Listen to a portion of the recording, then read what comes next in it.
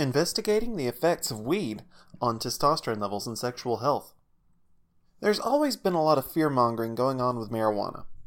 The drug has been demonized over the last century by various groups which benefit from its prohibition.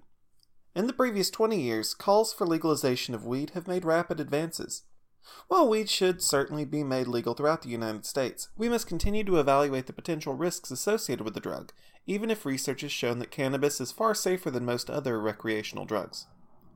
Drug use is a major cause of low T among men.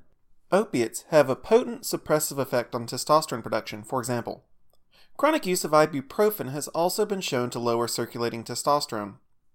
Because testosterone is so important to male health and function, we need to evaluate any potential mechanisms by which marijuana modulates testosterone. Critics of cannabis have made a lot of noise about the drug's potential risk to fertility and testosterone levels. Should you be worried about the possible side effects associated with marijuana and low T? Currently, research makes it unclear exactly how weed affects testosterone. Some studies say that it lowers testosterone, while others connect use of the drug with higher levels. It's also important to consider that women also produce and require testosterone for optimal healthy function. The male and female physiology react to cannabis in their own unique way, which warrants investigation. History of marijuana legalization and origins of research. Marijuana was effectively made illegal in 1937 when the Marijuana Tax Act was passed. This prohibition continued with the Controlled Substances Act in 1969. The legalization of marijuana has been slowly spreading across the United States since the turn of the century. Because of these prohibitions, medical research into the effects, benefits, and risks of marijuana are woefully behind the times. We didn't even begin to understand the chemical processes which led to the effects of cannabis until the 1990s. It turns out that the main ingredient that gets us high in marijuana, THC, is very closely related to hormones made by our own bodies. These hormones are known as endocannabinoids. THC binds to the same receptors as endocannabinoids, leading to various effects associated with smoking weed. Endocannabinoid receptors in the male reproductive system. These receptors are all over the body, including the vas deferens, prostate, and testes. This means that marijuana undoubtedly has some effect on sexual and reproductive function, even if that effect is ultimately benign. Leydig cells, which are directly responsible for testosterone production, also have these receptors. It's strongly hypothesized that endocannabinoids play a crucial role in testosterone balance. One study in 2001 found that another chemical that binds to these receptors, known as anandamide, lowers testosterone in mice. This was one of the first studies that raised concerns regarding weed and testosterone. While animal research has produced some evidence that THC can impair testosterone production, these studies have not been definitively reproduced in human trials. There's a good chance that, like alcohol, humans have evolved specific mechanisms to process cannabis which diminish the negative impacts of the drug. Chronic marijuana use and testosterone levels. In 2018, researchers conducted a rather large study to get a glimpse of how testosterone may be affected by weed.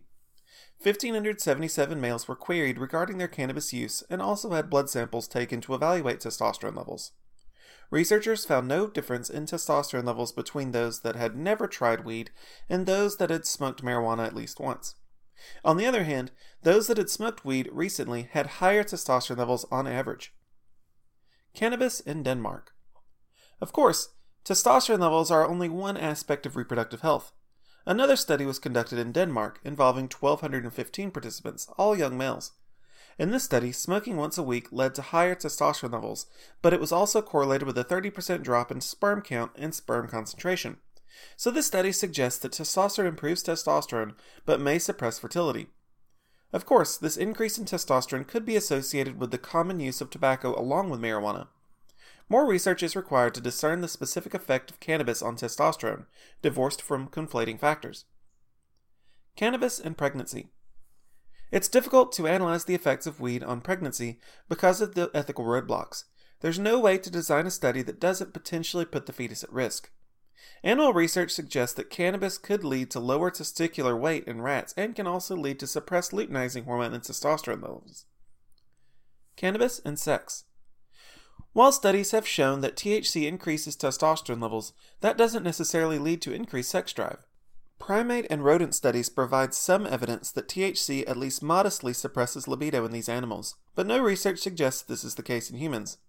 Some research does show that marijuana can increase the risk and prevalence of erectile dysfunction and premature ejaculation with daily use in men.